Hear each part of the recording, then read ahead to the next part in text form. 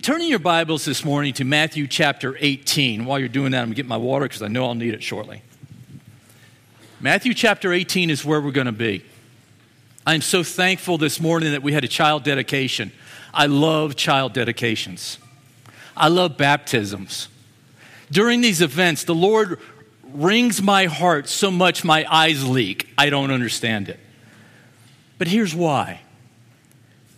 It's believers, families, coming before God, making a covenant with God before the church body, his body, to follow him in obedience. That's what's beautiful about this. It's the body in action, the affirmation that we will support these families in the bringing up of this child. That's what the body is supposed to be about. It's the willingness to come alongside. And that's the subject of the message this morning in Matthew chapter 18. It's life in the body of Christ. It's about how the church is to live out their walk in Christ. You might find this passage that I'm going to read kind of unusual to speak about this.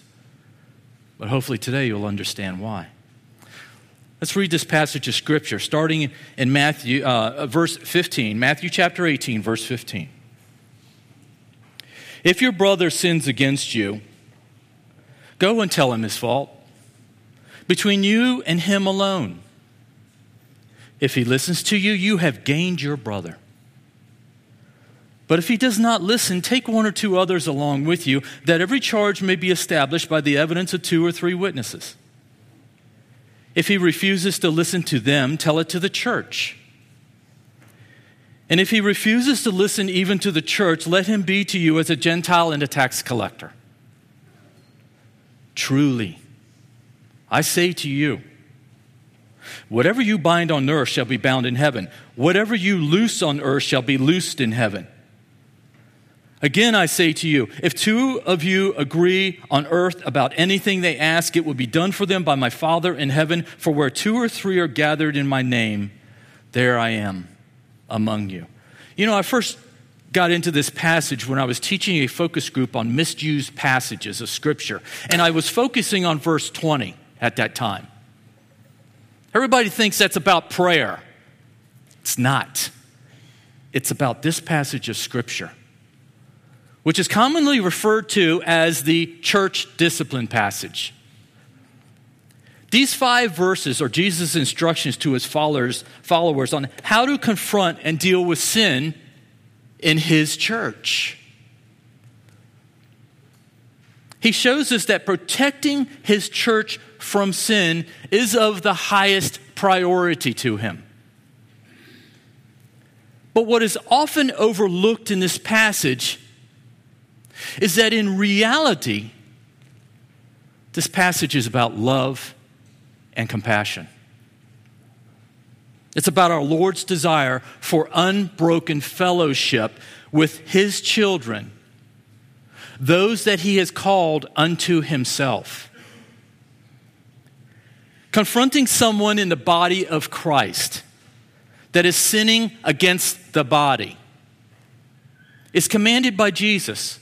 It's here. But the goal is not punishment. We have to understand the goal is correction and restoration. If all that we see in this passage, as many veteran Christians have, is that this is about discipline, this is about kicking someone out of the church, we've missed the message. We've missed the entire point of this passage. We've missed the context of the message that he has for his bride, the church.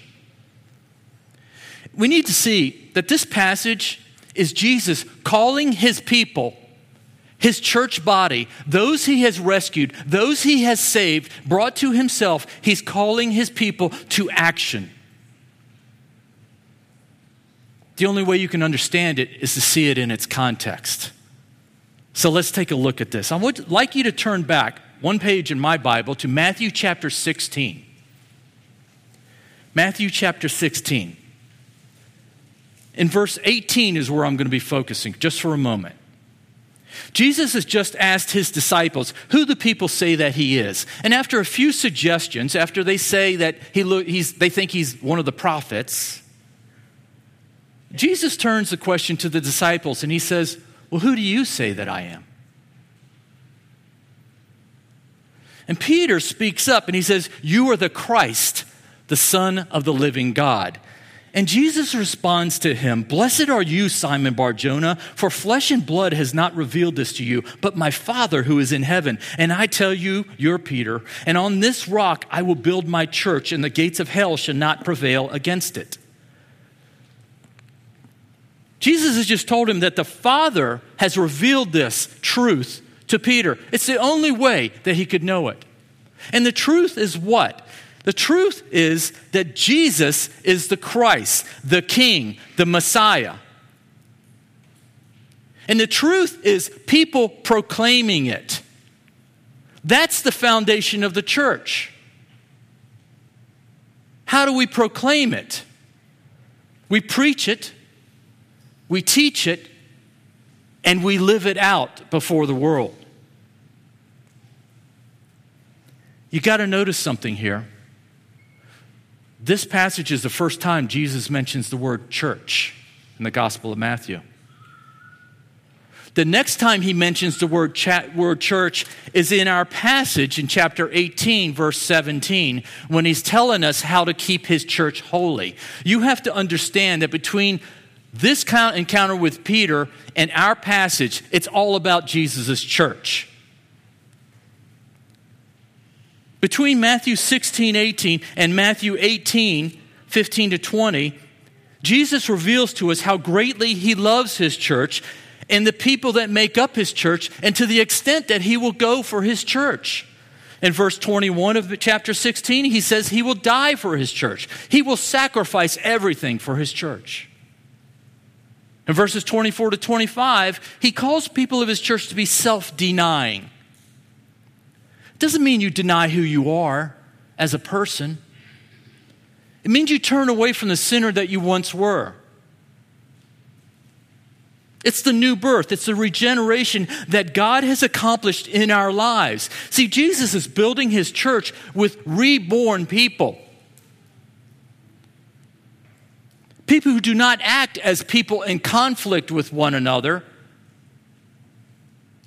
but people that live for one another. That's who he's building his church with.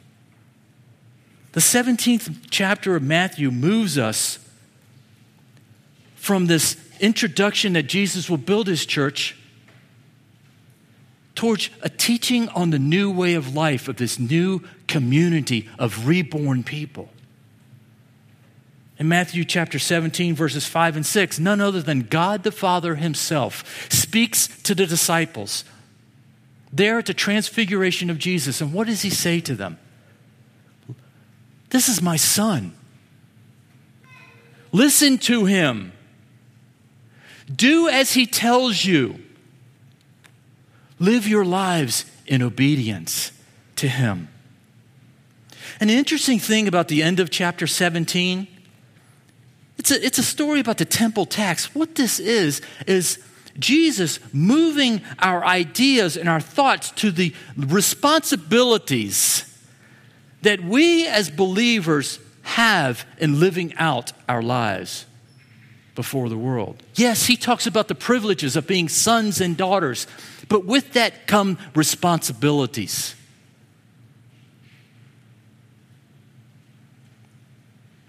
One commentator said that chapter 18 of Matthew, where our passage appears,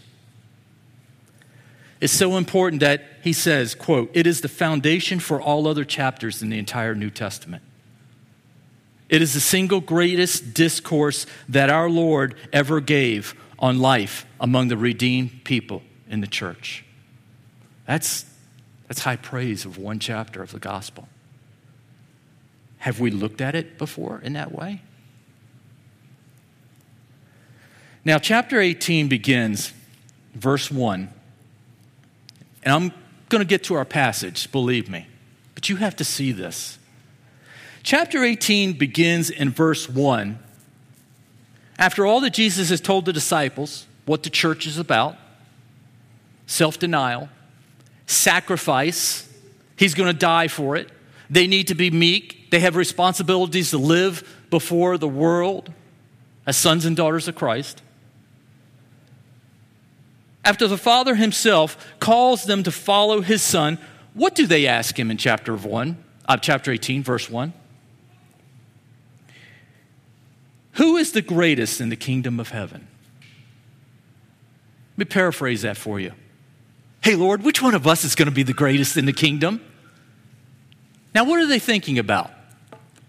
They thinking about everything that Jesus just said to them? No. They're thinking about themselves, their status, their position, their personal benefits. So Jesus begins this very important teaching in chapter 18 on life in the church. He begins the passage by taking a little child in his arms, probably a toddler, and he says to them, "Truly I say to you, unless you turn and become like children, you will never enter the kingdom of heaven. Whoever humbles himself like this child is the greatest in the kingdom of heaven." Look, fellas, until you become like this child, you're not even going to get into heaven. Now, what is it about a child that Jesus wants us to see? Think about those little children that were up here this morning in their parents' arms. Why were they in their parents' arms? Because they couldn't get up here on their own, could they? Oh, maybe they could have. They would have to chase them, probably. But think about this. Are those children, are they ambitious? Are they greedy? Are they looking for wealth and status? Looking out for their own personal gain or benefit? Do they look down upon others? Oh, I'm better than you are. I've got a blue crayon, you've only got a red one. Do they believe they have it all together? The sun rises and sets with them? Well, now that I think about it, maybe some of them do, right? I know mine did at one time. Are they all knowing? Are they full of themselves? Have they got it all together? The example of becoming like a little child is all about the humility of believers. Well, what does that mean? Well, the word tells us, Micah 6:8, God says, "He has told you, O man, what is good, and what does the Lord require of you? But to do justice and to love kindness, to walk humbly with your God." You see, if we don't first understand that a believer has to be humble, none of the rest of this chapter 18 makes any sense. What does it mean to be humble? Humbling yourself is to make oneself lowly, to put yourself down below others, to debase yourself. That's the self-denial that Jesus was talking about in chapter 16. Paul says it well in Philippians chapter 2. "Do nothing from selfish ambition or conceit, but in humility count others more significant than yourselves. Let each of you look not only to his own interest, but also to the interest of others. Have this mind among yourselves, which is yours in Christ Jesus, who, though he was in the form of God, did not count equality with God a thing to be grasped, but emptied himself by taking the form of a servant, being born in the likeness of men." There it is. The humility of believers. That's where we must start in order to understand this chapter and to live out our lives in the church. We need to walk in the humility of Christ. We need to see others as more important than ourselves. We need to become like children of the King. Look, I've seen all the commercials. I am second. I am second. You're not second. You're last. If you're going to live as a child of the King, you're last. Put everyone else before you. In verse 5, Jesus transitions from talking about a little child. He transitions now to talking about believers that he sees as his children. Believers that have humbled themselves before God and answered the call of God to repentance and submission to Christ as King. They're now sons and daughters of God. They're children of the King. And Jesus is their loving and protective Father. Let me show you this in verse 5 and 6. Whoever receives one such child in my name, now he's talking about believers, understand this. But whoever causes one of these little ones who believe in me to sin, it would be better for him to have a great millstone fastened around his neck and to be drowned in the depth of the sea. Listen, dads in the room, as a dad, I get what Jesus is talking about here. Some poor, misguided people, they don't like me. I get that. I come on too strong. My personality doesn't fit them. It's okay. I can live with that. I'm a big boy. I'll get over it. But mess with one of my children. Mess with my bride, my family. And this dad's going to lose his witness.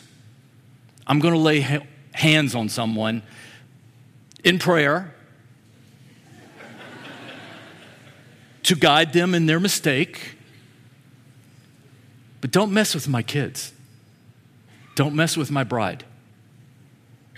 That gets the hair up on the back of my neck. That's what Jesus is saying here. In this passage, in these verses, he's saying, don't mess with my children. Don't you cause one of my little ones to sin. And then he continues in verse 7, woe to the world for temptations to sin, for it is necessary that temptations come. Yeah, I know they're out there. But woe to the one by whom the temptation comes. That word woe is really interesting. That means Jesus is like saying, you can't imagine what's going to happen here. Woe to that person that causes one of my little ones to sin or leads them to temptation. Jesus is pronouncing a warning of the wretched, miserable fate that awaits the person that leads one of his children to sin. And verses 8 and 9 are a warning to us. You beware of the temptations that are out there. Look, you've heard, don't go through that door that leads to sin. That's not what Jesus is saying. You stay away from the door. Don't even look at the door.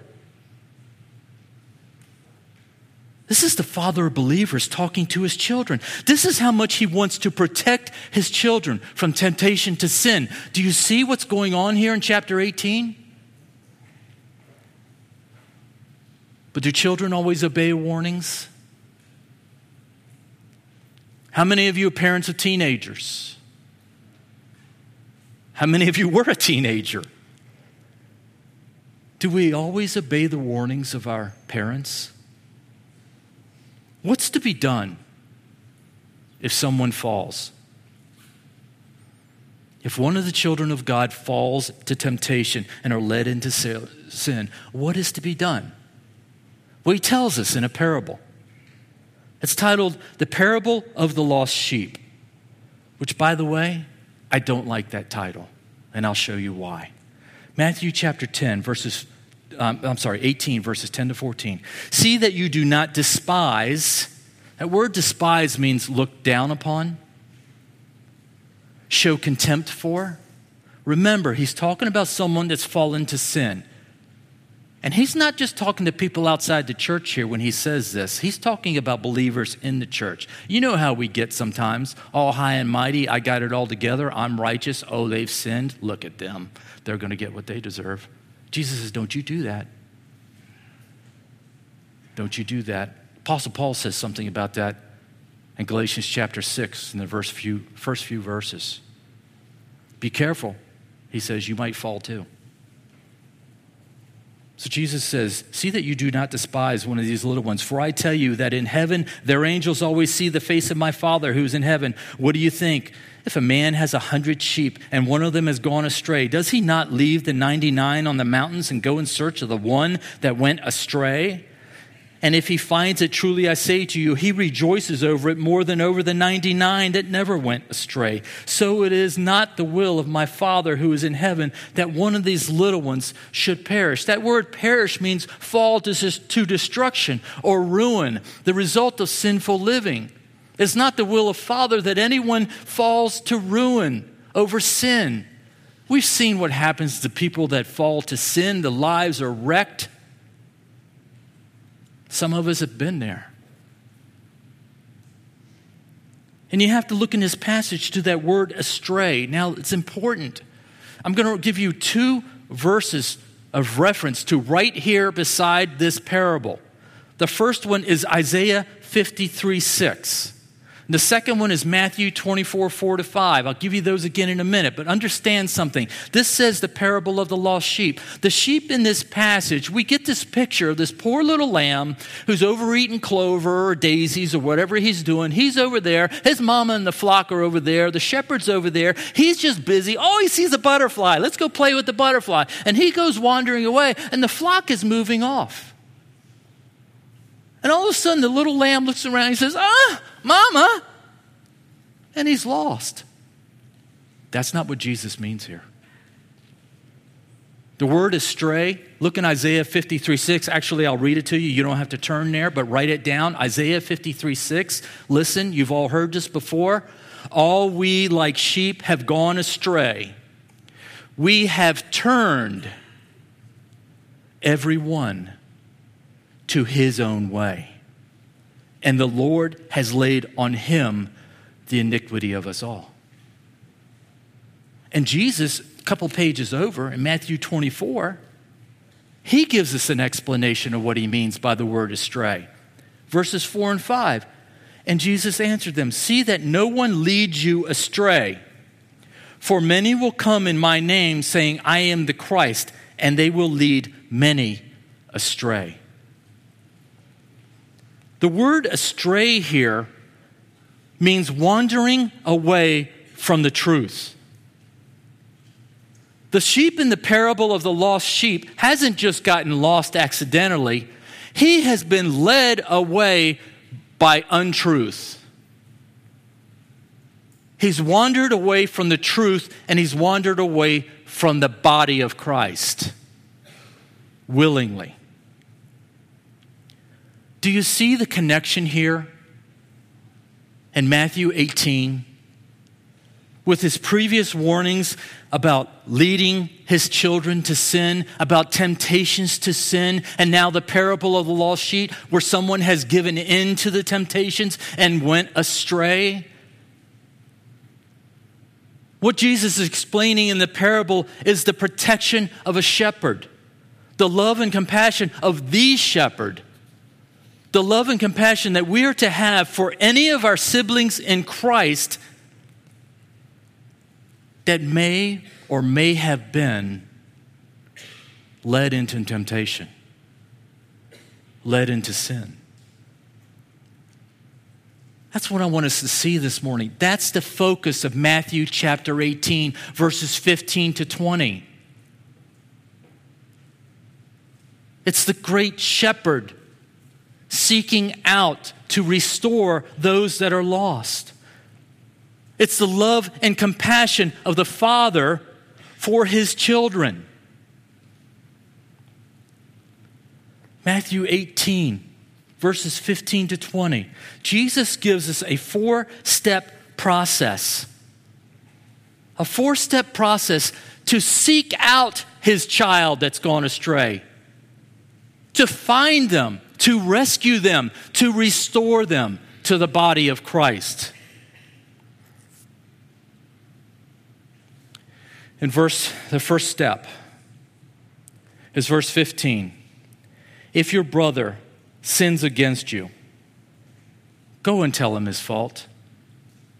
Between you and him alone, if he listens to you, you've gained your brother back.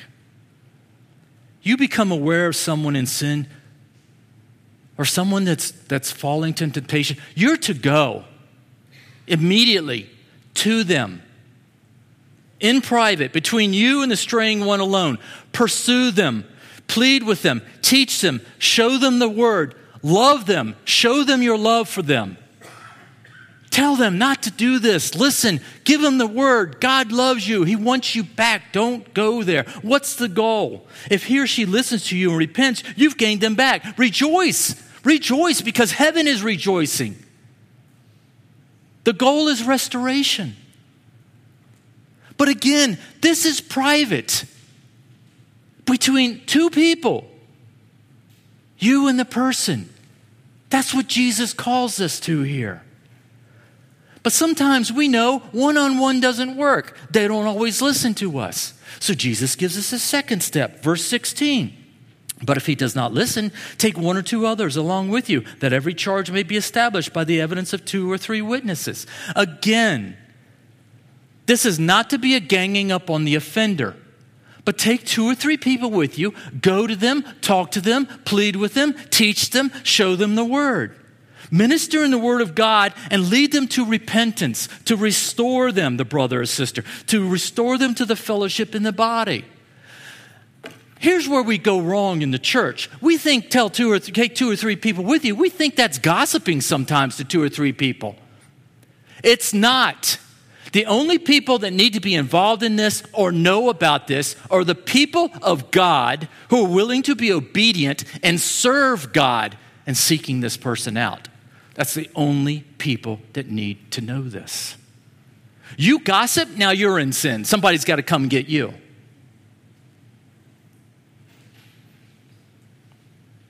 The goal is restoration. Always, the goal is restoration with celebration if you're successful. If step 2 does not work, we go to verse 17. He gives us a third step in the process, a third attempt of restoring them back into the body of fellowship. Who does Jesus call to be involved in this step? The church. Every member that claims to be a member of the body of Christ, the church. Why does Jesus call this to happen? Because he wants his body fanning out, doing whatever is necessary. Every single person that wants to serve God and is obedient to God, seeking out this brother or sister in prayer. He wants everyone empowered with his Holy Spirit to do this. This is his army, folks. The body is to be mobilized and sent into action to restore his straying child back to the flock. But even sometimes this still does not work. And it's heartbreaking. The sinner's heart becomes hard. There's no human action that will overcome it. It's now a battle that can only be won by God himself. That's where the fourth step comes into in the second half of verse 17. If he refuses to listen even to the church, let him be to you as a Gentile and a tax collector. Treating someone like a Gentile or tax collector is to treat the unrepentant person that is defiling the body of Christ in sin as if they're a non-believer. That's what he means. We're to treat them as if they're no longer a brother or sister in Christ. Because listen, they are not just rejecting us. They're not just rejecting the church. They are denying Christ. And Christ gives us a command that his church is to be kept pure and holy, and he means it. Churches that fail to do this are sinning against Jesus.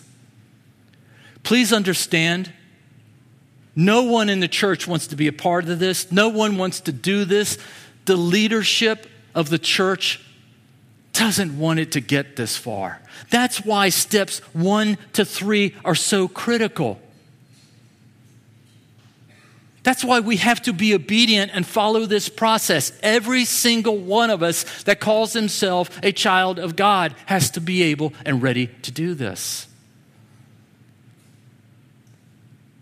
One of my pastors, fellow pastors, recently when we were discussing this passage, he said this: if we've gotten to step 4, it's no longer our fight. It's God's fight. And that's what Jesus is telling us here. If we've been faithful to the first 3 steps and it's not working, the person has not repented, they've not been restored, then the only thing to do is to turn it over to Jesus.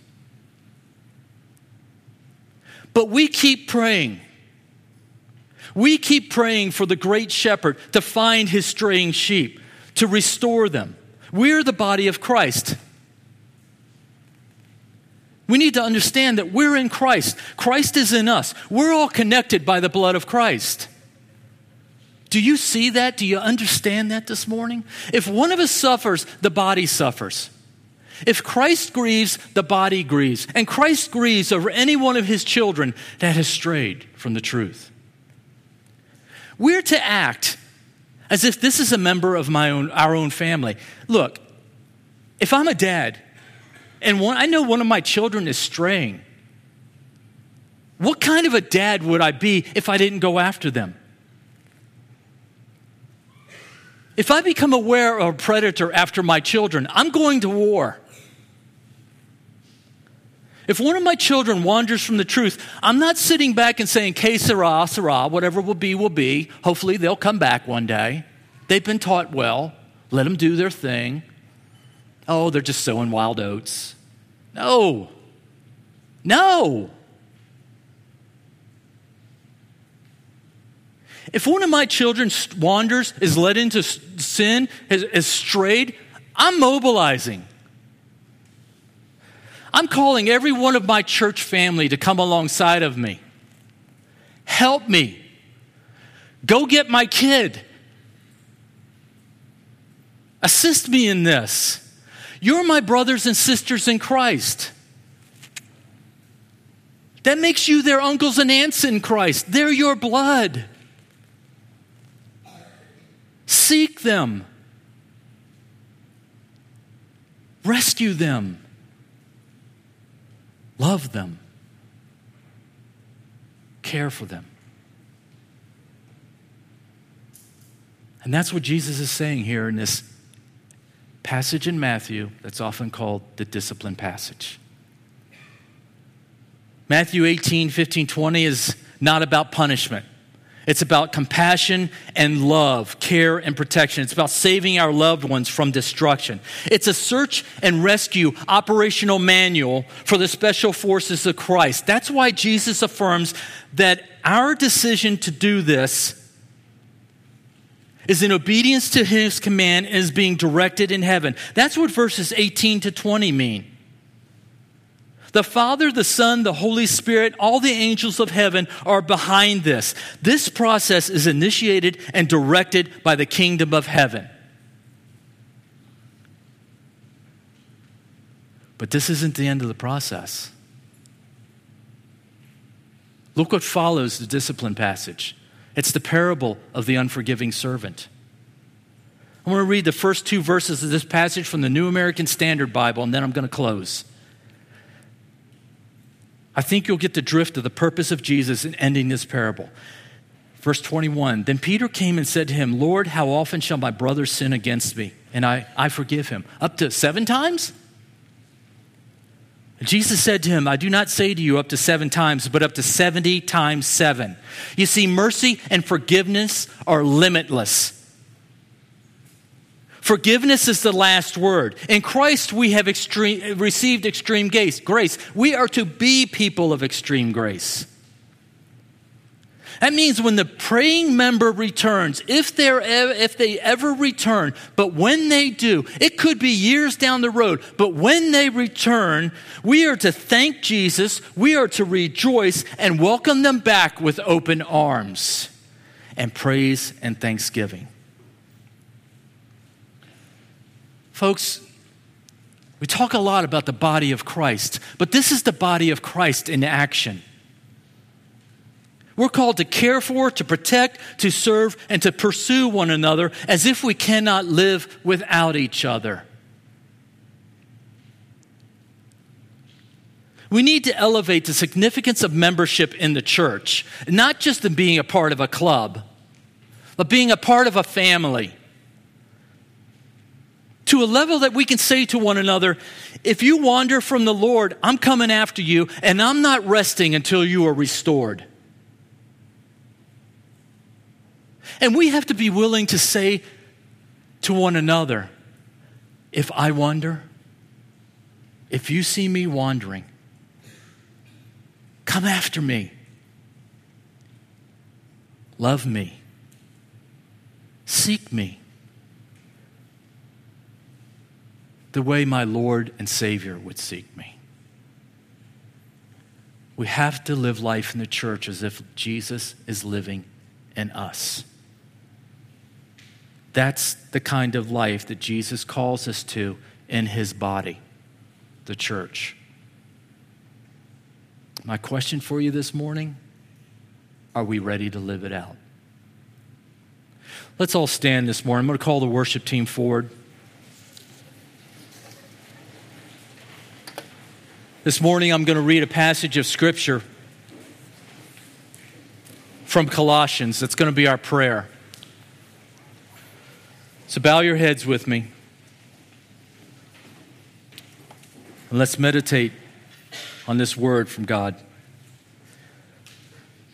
Put on then as God's chosen ones, holy and beloved, compassionate hearts, kindness, humility, meekness, patience, bearing with one another, and if one has a complaint against another, forgiving each other, as the Lord has forgiven you, so you also must forgive. And above all these, put on love, which binds everything together in perfect harmony. And let the peace of Christ rule in your hearts, to which indeed you were called in one body. And be thankful. Let the word of Christ dwell in you richly, teaching and admonishing one another in all wisdom, singing psalms and hymns and spiritual songs with thankfulness in your hearts to God. And whatever you do, in word or deed, do everything in the name of the Lord Jesus, giving thanks to God the Father through him. Amen.